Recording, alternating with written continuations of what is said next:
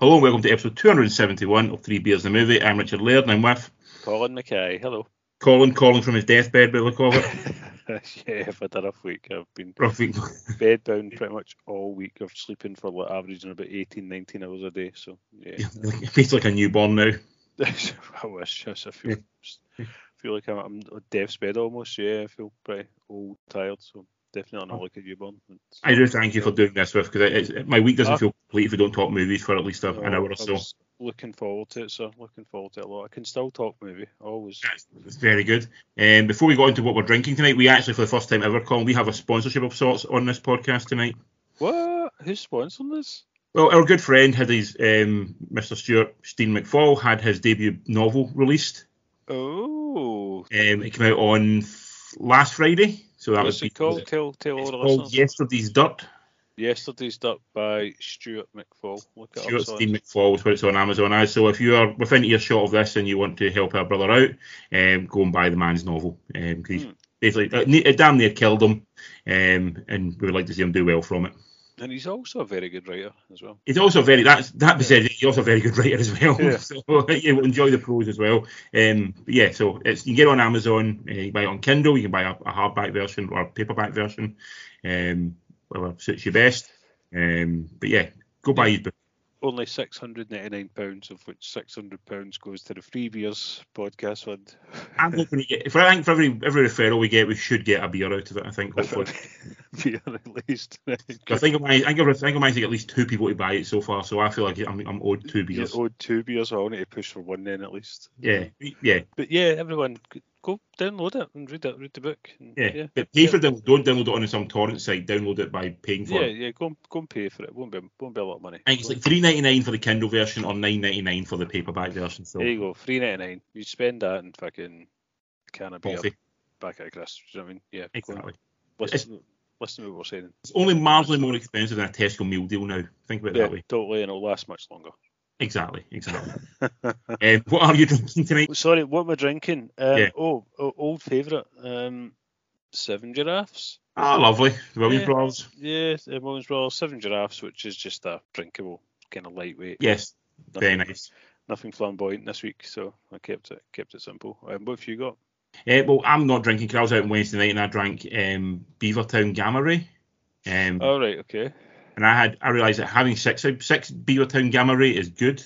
Having a 7th one, not. No. So was that one into? Is that extra one you go for? You try to push it and no. You totally think, do you know what? I'm okay. I can walk. I'm still okay. I'll have a nice time. I'm all good. No. Yeah. Didn't feel drunk until I woke up the next morning. Felt like absolute crap.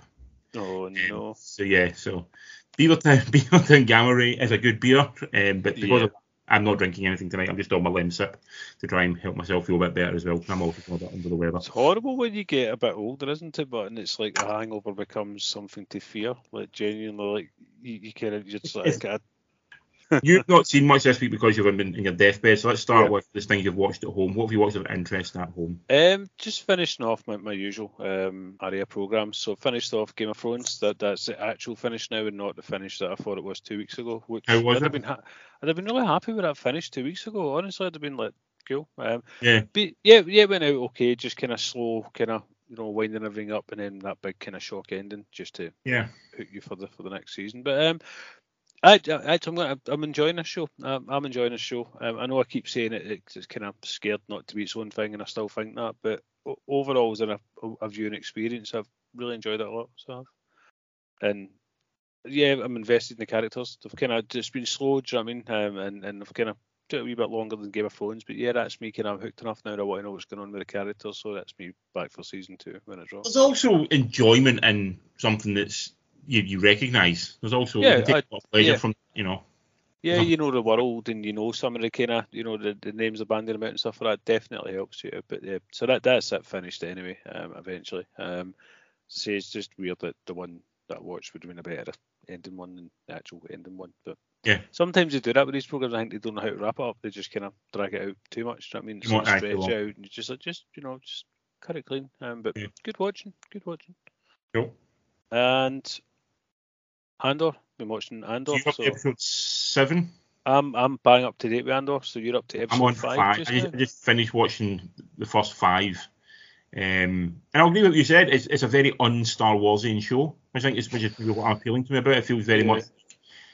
This one I watched recently has the one where it's got like a TIE fighter and stuff in it, so it feels a little bit more Star Warsy, a little bit, and the blue milk stuff in it as well. So it feels like, but the first 4 episodes felt very un-Star Wars like. See, you notice more and more that they actually force the Star Wars moments in. Things like Teddy, it's the same shape as a band fan stuff for that. It's quite kind of subtle as well. Do you know what I mean? It's not just fucking let's flash R2-D2 for the sake of it. Do you know what I mean? It's I've enjoyed it. I'm intrigued that everybody in it is Scottish, particularly all the baddies. They're all Scottish. Yeah, but you texted me about that, and I think that's why I think a lot of it was filmed in Pitlochry. Seems to be kind of bulk of it was filmed, and I suspect it's just local casting, basically. Yeah, I think. The guy, the main sort of like, not the main guy who's in charge, like sort of like the guys are hunting Diego Luna, but like sort of the big guy who's sort of who's in charge of it.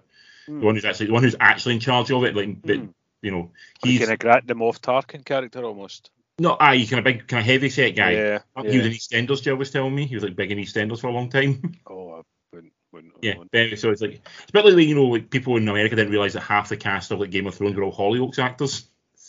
They're all Geordies and stuff. Like you hear them speak, you wouldn't know. How are you enjoying Stellan Skarsgård's character? Very good. He's very good. I'm enjoying Diego Luna as well. I'm quite intrigued by the new character they brought into it recently, who's sort of the leader of the Resistance. The female character in that. I'm quite intrigued by her. I'm digging it. It's enjoyable. Like I said, I think it's detached enough from Star Wars. I don't feel fatigued by the amount of Star Wars I've had over the past like 5 or 6 years. So I feel like I can enjoy it a little bit more. I'm hoping they don't sort of just splurge on a big kind of Star Warsian thing towards the end. I don't think they will. Hopefully, the last 2 episodes I've seen is they're kind of, I won't spoil it, but they're slowing things back down again. Do you know what I mean? So I think they did know this. It's a show. It's all about pace and character development. It's not about just fucking rushing headlong into some big daft battle. Hopefully, anyway. It was generally pleasing that no one has pulled a lightsaber out yet. And totally. So they've actually put a bit of menace into the Empire again. Because there was a real sense, particularly in the later movies and also in even in George Lucas's the original Star Wars, that the Empire wasn't that fearful. They were a bit incompetent at times, They were just... Yeah, you knew they ruled everything and they were assholes, but they kind of were a bit inept at everything they did. Whereas it's like they're just bastards. Yeah. This gets you realise like this is where the fear of the Empire comes from. Yeah. This is why people are scared of them, because they are ruthless at this point in history. Yeah. Even if they do become a bit incompetent towards the end, they were at the start at least. Fascism worked at that point. Yeah, totally. It was ruled with an iron fist, and you can see it. Yeah. I was always scared of Darth Vader. I've never seen Darth Vader do anything of interest. Yeah. In any of the films was like one hallway scene, but that was it. Other than that, it's like nothing. Darth Vader makes me go, well, he's a terrifying, but nothing makes you feel like why is he the most scary in the planet in the galaxy. So I'm enjoying the fact they've made the Empire feel like it is something, and there's a reason to overthrow it, But I also like how they're going behind it. Do you know what I mean, like into the offices and stuff like that? Do you know what I mean? It's into that department and then into the sub departments and into the meetings and stuff like that as well. So it's kind of showing like the political monster that it is as well. Of that is what makes it even worse. Because it's not people being evil for evil. It's not people being evil for evil's sake. They're almost doing it in an almost efficient office-like manner. Yeah, totally. It's not psychopathic. It is structured. Just absolute obedience. I mean, how can we get them to comply? That's exactly what it's about. It's brilliant. Really good. Glad you're enjoying it. Glad. So that's you on track with that. So we'll conclude that at the same time. So next week you've caught up and we can keep going. Yes, I'll get there up to I'll get up to date with you for next week. Anything else you've watched? Have you watched I've watched my Kings of Pain. I watched that last night. Fighting this week. They were doing more fish tanky kind of stuff. Right, so that they've done these venomous catfish. That's been like, it was really bad. Like they were in agony and both of them got really bad poisoned and stuff like that. And they were doing bristle worms, which have got like kind of fiberglass like hairs that stick in you and work their way in and irritate and stuff like that. So they've done that as well. But I think that's the end of that. Everything's finished, dude. That was the last episode of that season as well. So the only thing I've got now is Andor. That's my only. Well, you could watch the Midnight Club on Netflix, the one from Mike Flanagan. It's very sort of 90s horror sort of. Oh, is that the one that's done by Guillermo? No, that's a Cabinet of Curiosity. Right. Okay. Cool. There's one called the Midnight Club. I've not watched it yet, but it's by Mike Flanagan, who did Haunting of Hill House and Midnight Mass. Right. Okay. Is it in the same universe? Or? I think it might be, yeah, because like people from that universe in it, and also like sort of 90s horror staples on it as well. So it seems quite intriguing what it is. Could jump into that. Yeah, but we'll find stuff. Don't worry. There's plenty on. In fact, next week we've got a lot of stuff on next week, so I'll be able to fill your boots with many things to watch, Colin. Okay. Cool. What have you been watching? This movies? Not on TV, nothing. I'm watching Andor, and that is pretty much it. I have not watched anything else on TV, so we'll jump straight into the movies, if that's okay with you. Yeah, go on. So these are really the first three of these I'm going to try and convince you to watch, and then finally get to the one that we've both seen. Okay, so first one is called The Stranger, directed by Thomas M. Wright, who directed a film called Acute Misfortune, but he's better known as an actor. He was in Sweet Country, the one with Sam Neill. Have you not seen that one? Not seen it, no. And also in The Outsiders and Everest as well. So he's like an Aussie actor. This one, it's on Netflix, and the basic plot of this is based on like a true story in Australia where this guy goes undercover within a gang to try and get somebody to admit to the kidnapping and murder of a young boy. So they're basically setting up a sting operation. So, but so the interesting part is like the guy who's undercover is trying to keep the fact he's undercover under wraps because he doesn't want to get killed by the gang. But the guy who they think has done it as well, he's sort of like not want people to find out his past as well because it'll hit him hard as well. Because it's sort of like cat and mouse on both sides.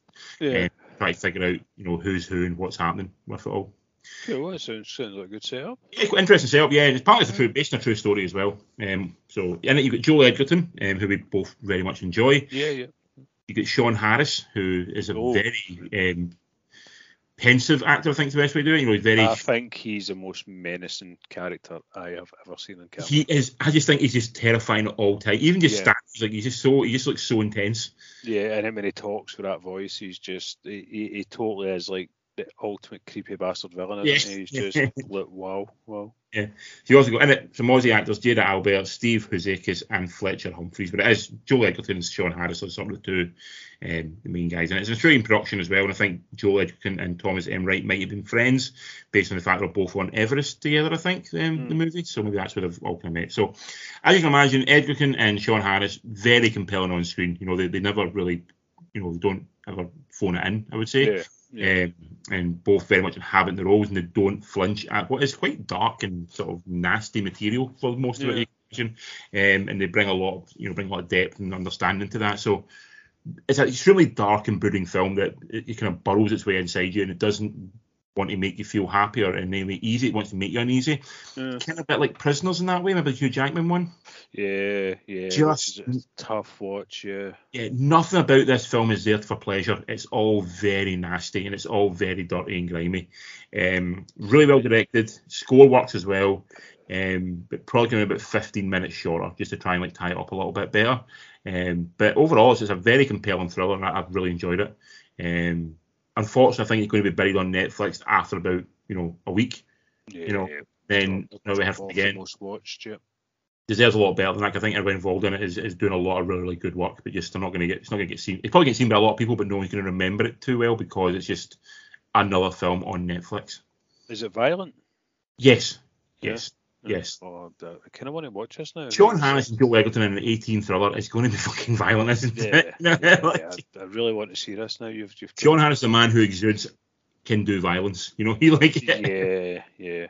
Still, the most terrifying thing ever is that bit in Harry Brown where he's the drug dealer in the apartment. He's in the film for like 5 minutes and just haunts me to this day still. Like, fucking haunts me. Like, what the fuck? I remember him in remember he turned up in Mission Impossible as a baddie?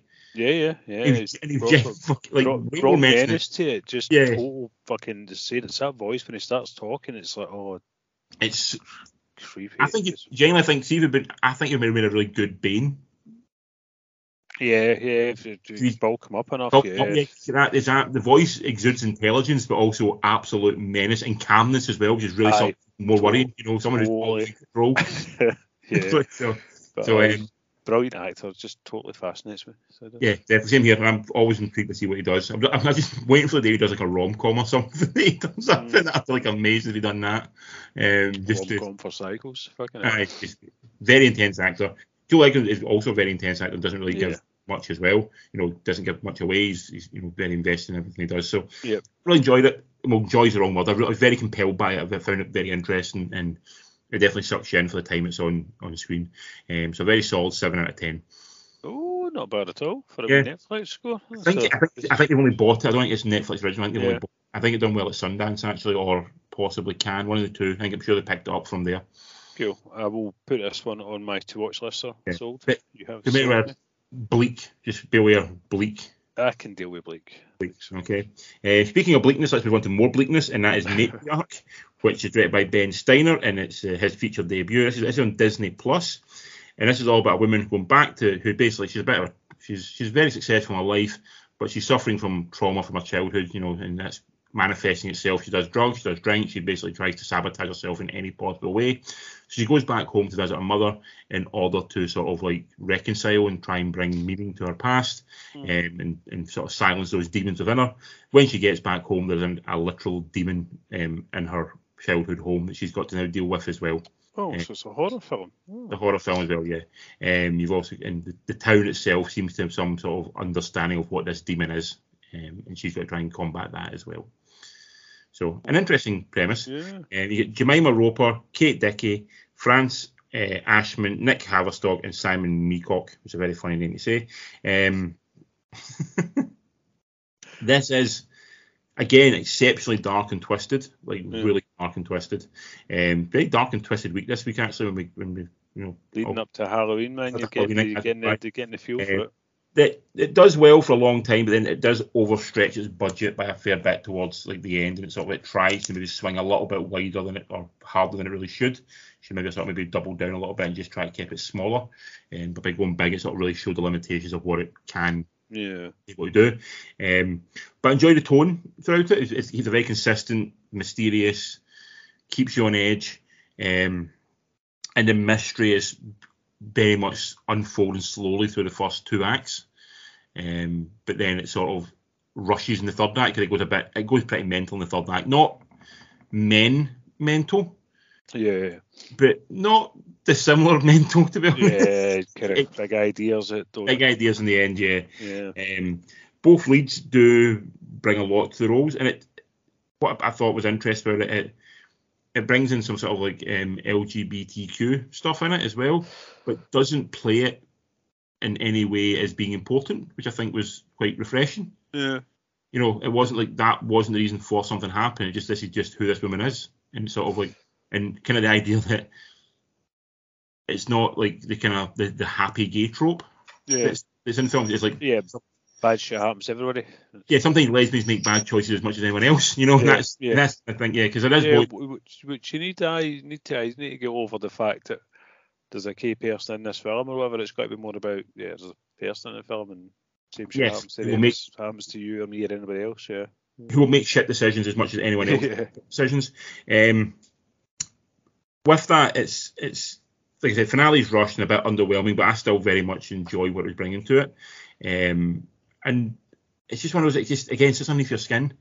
I read some reviews about it and that people didn't really like it, but I'm not really sure why. Whatever they said they didn't like about it is kind of what I kind of enjoyed from it. This sort of constant brooding sense of unease. Yeah. The way, I bring it back to Men has that. Something's not right in this world, and it just feels there's just something fucked up going on. Yeah. And that brings it in. There's a film out last year called His House. It was on Netflix as well. Same idea. Just it's a constant brooding and a constant tone that makes you feel just awkward watching it. Do you think that's the problem with these type of films? Is if the director's good at kind of getting that sense of kind of mystery and suspense from the start, that there isn't an ending that can kind of. It takes a lot for every one of these, for every sort of the ones that we love, like say It Follows or The Witch or what's the other one? So, what's one with Florence Pugh in it that you want to see? Midsommar, yeah. It's got a phenomenal ending that makes you just sort of that's that elevated horror. Yeah. If you haven't quite got the talent of those filmmakers, you can still do something good for 2 acts, but when you're trying to land that plane, it falls a little bit flat. And I would say that's where this one is let down. Yeah. Yeah, it's kind of going up a ramp and then it's just not got the steam to. It's not going to engine it. It's still definitely for a feature debut, definitely really well done stuff and very much engaged with it. And there's definitely worse horror things I've watched on the streaming service. I didn't realise it was a horror. I'm quite intrigued now. That's 2 you've sold me on, sir. 2 for 2 tonight so far. I don't know if you'll like it quite, but I think it's this elevated horror thing that I don't think you embrace as much as I do. You do like your gore and your blood and your I do like the simpler things in life. Yes, and I'm it's kind of the same as well. Sometimes elevated horror to me is just a one-hour word for dull horror. It's like it's not really horror. But this is definitely it's elevated, but it's got a bit of gore in it as well. But like I said, just very well set up. Premise is good, start is good, middle's all right. Good performances, but I just didn't quite land the plane at the end. And out of 10? 6.5. Not bad. Not bad. And on from that, one on Netflix now. This is the last Netflix one we're going to talk about, and it's called The School for Good and Evil, which is a new film from, I think we actually both quite enjoy, Paul Feig, who did, he's obviously known for his comedies like Bridesmaids and Last Christmas a few years ago. He also done something with Simple Plan, the one with Blake Lively. That one. And also, although everyone else hated it, I mean, you both loved it, the female-led Ghostbusters, which totally. That's a great film. So this again, he's back in the supernatural. This one, it's on Netflix. It's based on a book by Soman Chanani, and essentially it's Harry Potter in many ways. It's like there's 2 schools, one for the good one for good people, one for bad people, and these are people who make up the myths and legends of what we know as fairy tales. Right, so they go to this school to learn how to be good, how to be evil, and if they can find a good enough narrative in their story, they basically get released into the our world as sort of like these fables, and that's sort of the idea behind it. So you've got like in the school, you've got people like the Sheriff of Nottingham's daughter is in it, and you've got Prince Charming's son is in it as well. So it's like sort of it's a multi-generational type thing, and it's follows 2 friends who get picked up one day and they get put into what they think is the wrong school. So you've got the dark witchy girl gets put in with the good, and the one who wants to be a princess gets put in with the bad, and they get mixed up in all the sort of plots and devious in order to bring down the fairy tale world. Sounds busy. That's maybe what I'm going to get to in a minute, Colin. So in the lead role, you've got Sophie Ann Caruso and Sophia Wiley. They play the 2 leads. You've got quite an interesting cast of like teachers in it. Ones who just sort of pop up in little roles. We know him as Larry, but he likes to be known as Lawrence Fishburne. He pops up in it. Larry. Charlize Theron is in it. Is in a major role. You've got Kerry Washington, Michelle Yeoh, Kit Young, Rob Delaney, Rachel Bloom. They all pop up in various places. That's quite big names in there. The size of cast, it's decent cast. If you get Charlize Theron in it, you've got a pretty well-known actor. A-lister, A-lister in there. So Michelle Yeoh is on a hiatus now after, she was obviously in Last Christmas. She's done that Everything, Everywhere, All at Once. All at Once, yeah. No, she's definitely flavour at the moment just now, yeah. Yes, right in hiatus now. So it's a very decent cast. Unfortunately, this is very messy and very unfocused fantasy adventure, in which you saw me struggling to sum up the plot a little bit there. The first hour is pretty much all exposition. There's not a single line that comes out of a character's mouth that is not exposition to try and tell you about something in this world that you need to know about. And it's like feels like, from what I've read online, they've taken the first 4 books in the series and put them into one movie by all accounts. Right. Okay. Seems like it's a lot of information to try and sort of cram in there to try and get people. And then stuff pops up in the 3rd act that hasn't been mentioned in the first 2 acts. You don't know what it is. This was meant to be a TV show, maybe, and they've said no, you can have a movie. And that's what I was going to say. It feels like it should be a TV show. It would probably do a much better TV show. A lot more time to sort of unravel it and sort of make the plot out. By trying to cram so much in, it becomes very weighty, and it's not a short film. It's only 2.5 hours long. It's a long time to be focused. And for a family fantasy adventure, 2.5 hours is it's too long. Yeah. It's ridiculous. It's far too long for a movie. So it's at least 30 minutes too long. There's sort of multiple unnecessary endings that sort of don't really fit in with the rest of the film. So you could easily trim a good 40 minutes out of this film to try and tone it down, or even, like I said, cut it to the point of getting a TV series out of it, and do it that way. Cast, the two young girls in the lead roles. It's not their debut film, but sort of they're coming out. So Wiley and Sophia and Caruso, they're very good, and they're a lot of charm to them. They bring a lot to the screen. The name cast are embarrassingly underused. Yeah. If you've got Larry Fishburne, Charlize Theron, Kerry Washington, Michelle Yeoh in your film, put them in your film. Don't have them reduced to like have them being a face. Yeah. It's like when you. I think people are going to compare this to Harry Potter, which is the obvious thing you compare it to. It's based on the books. All the fantasy, it's set in a school. There's good and there's bad. So it's very much in the Harry Potter vibe in that respect. The teachers in that film, because they had more films to run with, they became characters, and people wanted to know. Like Rickman was beloved in that film as much as anything else. So was Miss McGonagall, Maggie Smith. Dumbledore. They're given time, maybe not a lot of screen time, but enough screen time that they could stamp some sort of authority on the film and become recognised one. And these characters don't get any time to do it. Now, if they do get a chance, they've set it up obviously for sequels because that's what they're liable to do. That might be something they'll explore later on. But for me, all the name cast did not get any chance to do anything with it. Well, give plaudits for a few things. They use a lot of practical effects and makeup effects, which I was really impressed with. Cool. Like the guards of the bad school were like these big sort of like werewolf dog creatures, and I thought they'd be CGI, but it's not. It's guys in like suits and masks. So I was like, that's.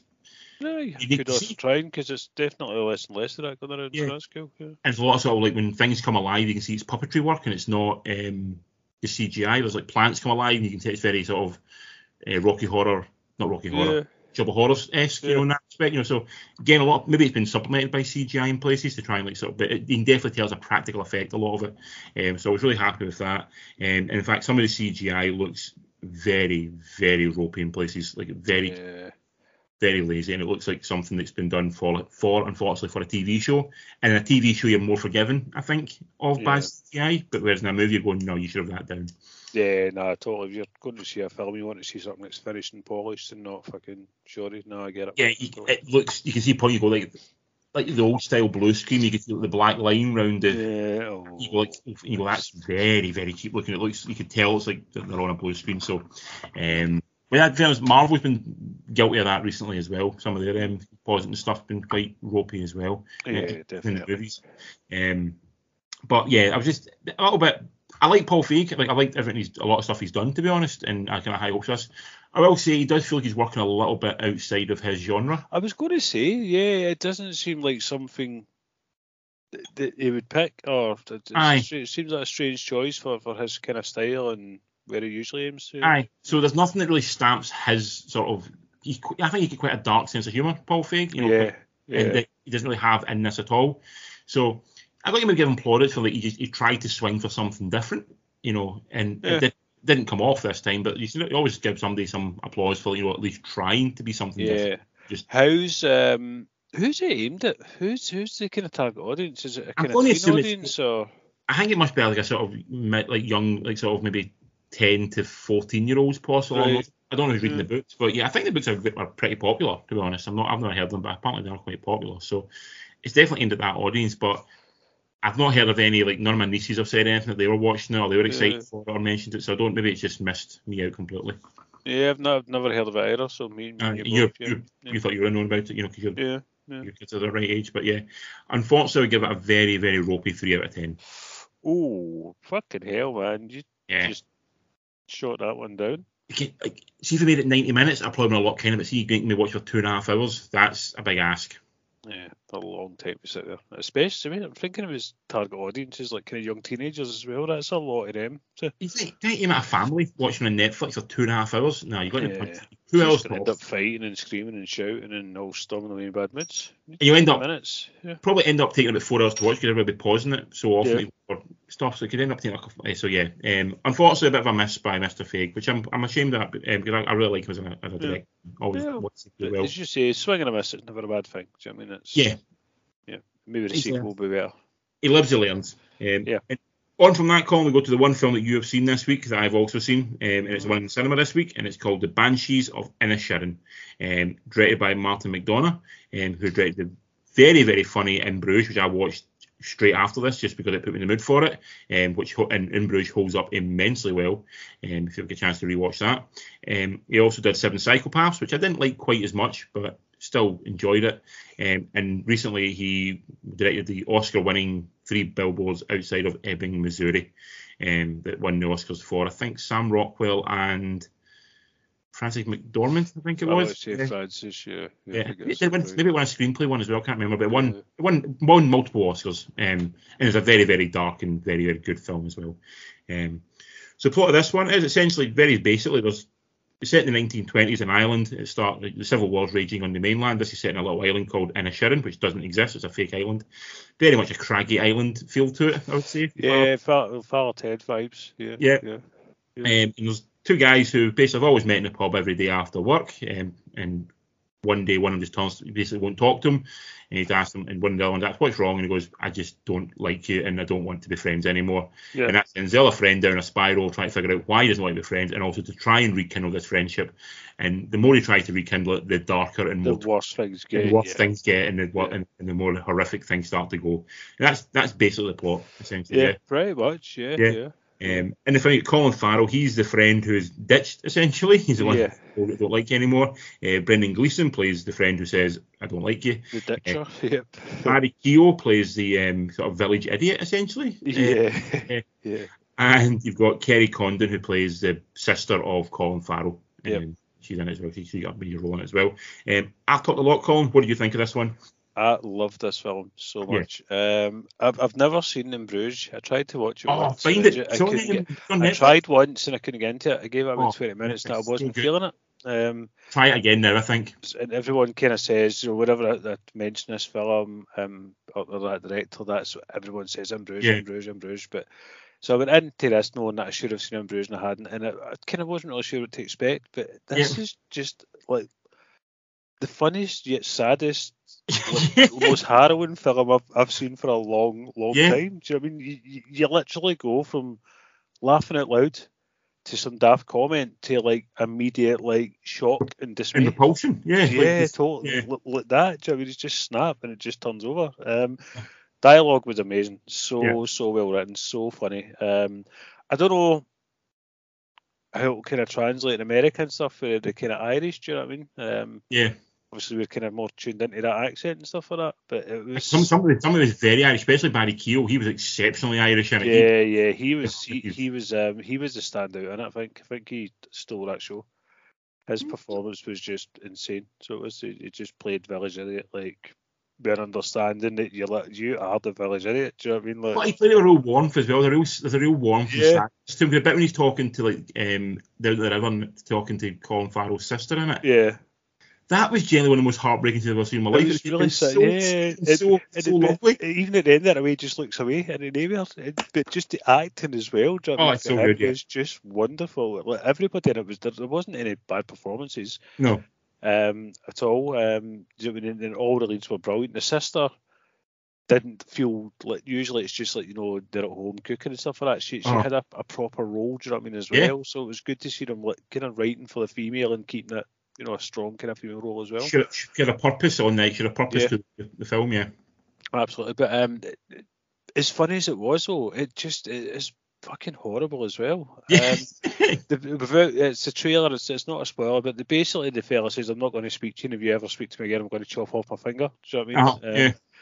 And it just goes from there. Do you know what I mean? That sets the tone, and it just keeps going from there, and it's just fucking insane, proper bonkers. And let's say every time you laugh, do you know what I mean? Just the next scene is just something that just sits you right back there in that seat and just pulls you straight to the attention again. It's amazingly well crafted.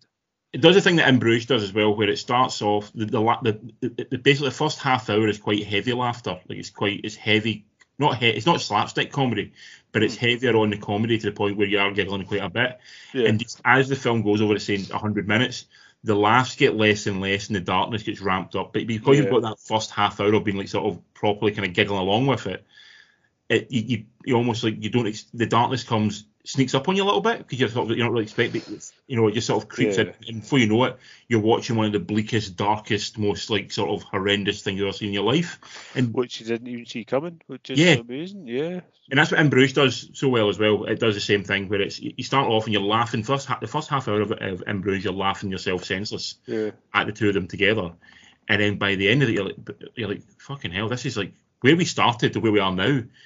It's such a wonderful storytelling journey to go from there to there, but it feels natural. It doesn't feel like you're stretching to do it. Yeah. Oh well, Mr. Farrell. It's nice to hear him being Irish for a change. Yes, it's always good to his performance. I think there's been Oscars mentions already, and do you know what? I'm like, yeah.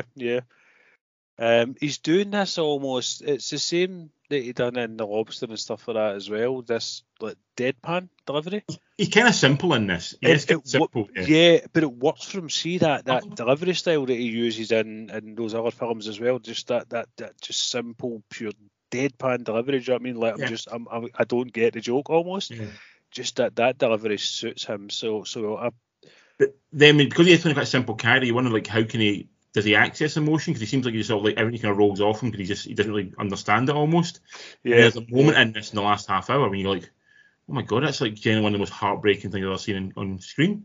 And it's like it's just his emotion towards it is just so brutal, and it tears you up when you watch it. Because it's not just one scene; it's a series of like 2 or 3 scenes that alongside it that keep it going. You're like, oh my god, it's that to that to that, and you're like, oh, it's just heartbreaking to watch. It's just fucking such a good film. Like I said, it just how well written it is stunning.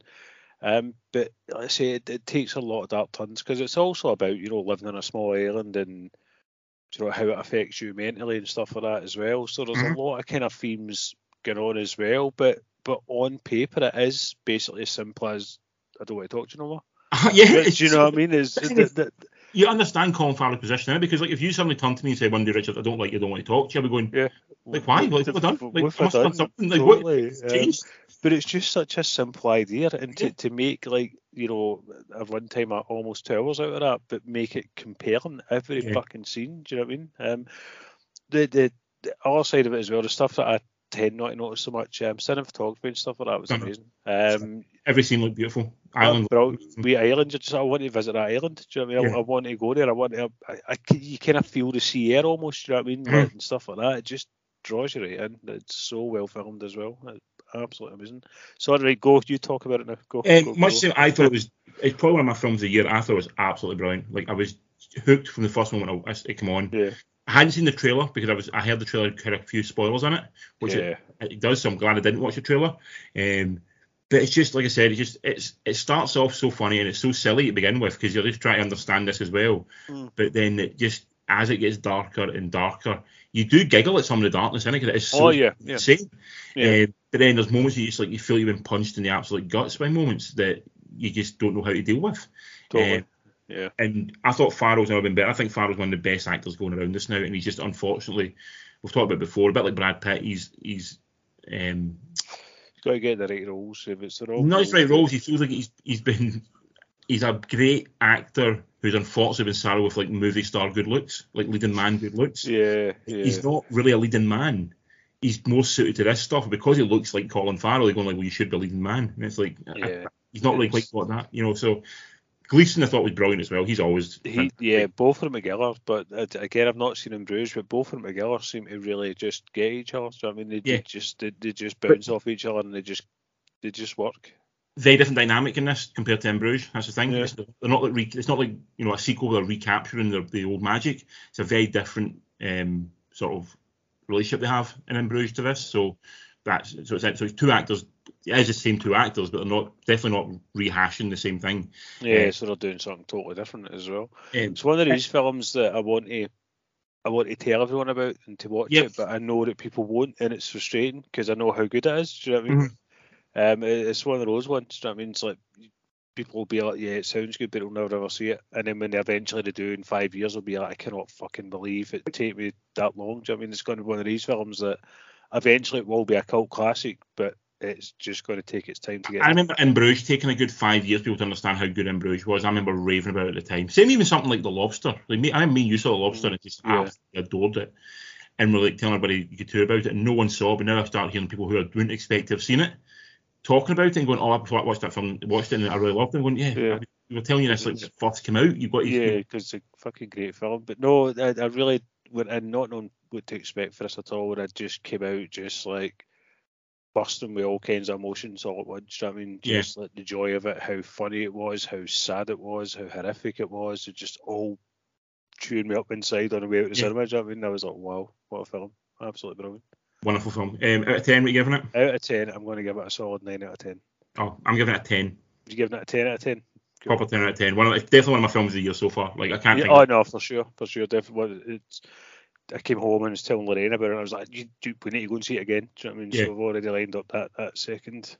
Lovely. That's what it does feel like I think you want to go and see it again, and you want to take people to see it. Because you know how funny it's going to be. Do you know what I mean? And you know the bits that got me, they'll get that. Do you know what I mean as well? Yeah. No, totally. But everybody to see this film. So anyone that's fucking listening, spend money to go. This is one that you want to spend money in to. Give it money. It deserves it. Yeah. And we saw it like during the day actually on a Monday. It was still quite or Tuesday. Sorry, it was still quite a busy cinema, which is quite nice. Yeah. So it was a good vibe in cinema as well, like reaction wise. All the laughs at the right places and stuff. Yeah, same as the one I was at. It wasn't massively full, but everyone that was laughing. Everyone got it. Do you know what I mean? And the silence was deserved as well. So definitely brilliant film. You actually don't hear it very often in cinema, gasps, like genuine gasps. Like one or two as well. Like, I'll let that kind of hard silence, you know what I mean, where something happens and you just feel the silence just pushing down, do you know what I mean? You're like, right, fuck, they get it, do you know what I mean? Yeah. I love when cinemas are when everyone's just... That's why you go to cinema. That's why you want to see a film in the cinema, because you don't get that at home, you get that in the cinima. That's totally. It's just the whole audience is just locked into that same thing, do you know what I mean? It's just a collective, oh my God, This is the film to take your friends to see to get that. This is the one. Yeah. Absolutely loved it. So we're giving it might be the film, probably not only the film of the week, probably the film of the month, but even possibly the film of the year, depending. I think so far it is. Yeah, film of the year. I know I give the Marvel stuff for that higher 10 out of 10s, but in terms of actual, you said to me just now, watch this or Spider-Man, I'd be like, I'm watching the Banshees again. Yeah, so, I'd watch Banshees again over it. Absolutely fantastic film. That's us for this week, Colin. We've got a very busy week next week for stuff to watch. So you're not feeling well, so I've actually got some Netflix and Amazon stuff primed here for you as well.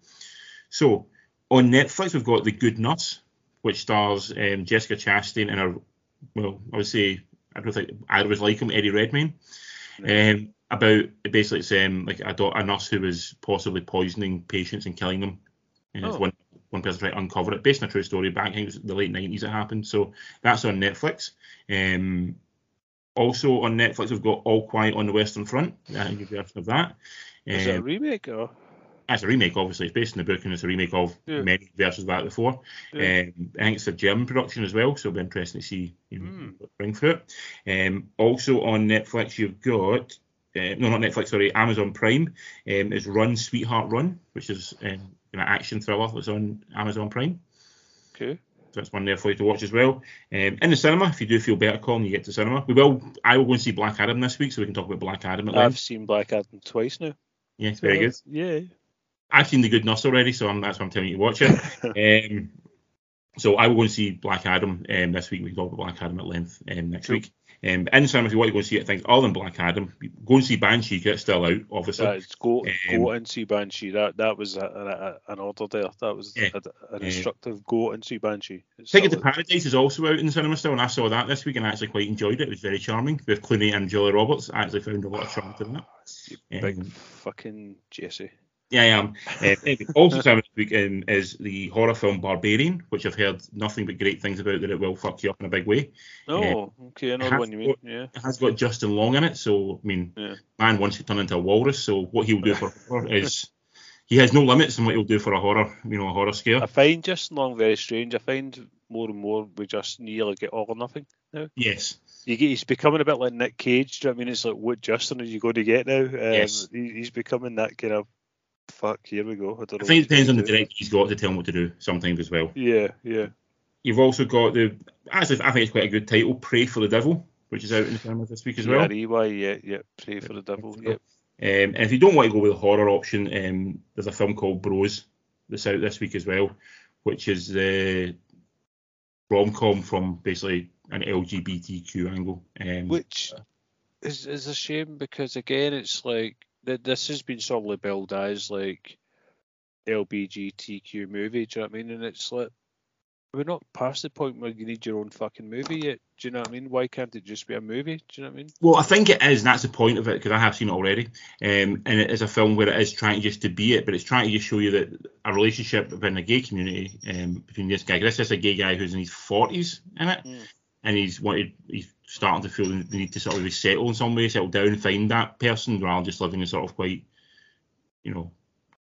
untactile existence. Yeah.